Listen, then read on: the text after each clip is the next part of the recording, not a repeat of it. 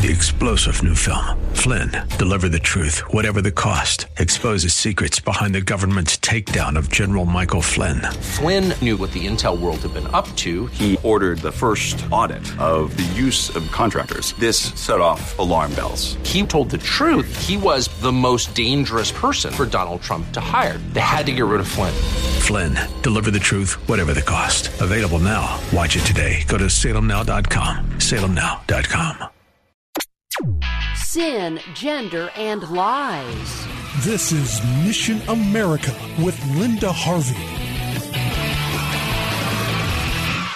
There's a new trend among male sex offenders now. There are several recent cases in the news where males convicted on child molestation and sexual assault have decided to identify as women. Some courts are responding appropriately to this nonsense, while others are going along with the charade. Because these men are now women just because they say they are, and women are less likely to be molesters, or so the story goes. What a tangled web we weave when truth is turned upside down, right? Well, let me describe for you a few of these cases. A man named Joseph Gobrick in Grand Rapids, Michigan, was caught with violent child pornography images, some involving victims known to the police. Gobrick not only said these images were not real, but computer animations. He also claims he has a First Amendment right to such images, and also that he identifies as an 8-year-old girl. That's right. The good news is that the judge didn't buy any of this. Gobrick, who has a history of sex crimes, was sentenced to 20 years. It's a different story in Canada. A man convicted of violently raping and murdering a teen girl was sentenced to life in prison, but after 15 years, he has now decided to identify as a woman, and even though he has taken some female hormones, he is still a fully intact male. Nevertheless, he is being transferred to a female prison. And in Iowa, a 23-year-old man convicted of sexual assault now considers himself a woman, so he is being released by the judge because as a woman now, he is much less likely to re-offend, or so it is believed. However, this man assaulted as many as 15 children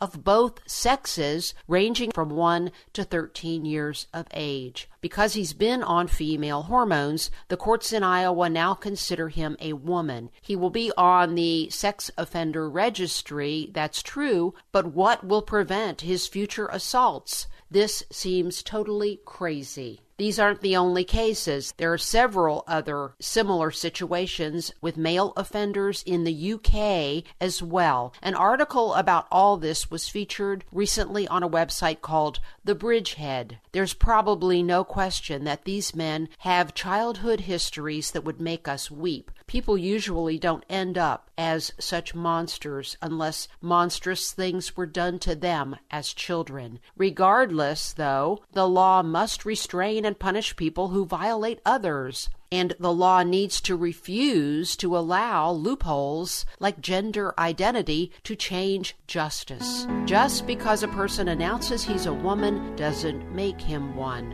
As always, we need to stick with the truth. It's so much safer and saner in every way. I'm Linda Harvey. Thanks for listening. Friends, I want to make sure you know about all the resources you can access at our missionamerica.com website. And also, I want to make sure you know you now have the option of a safe, secure online donation at Mission America if you are so moved to support our ministry. So go to missionamerica.com for more information, and thank you so much for your prayers and support.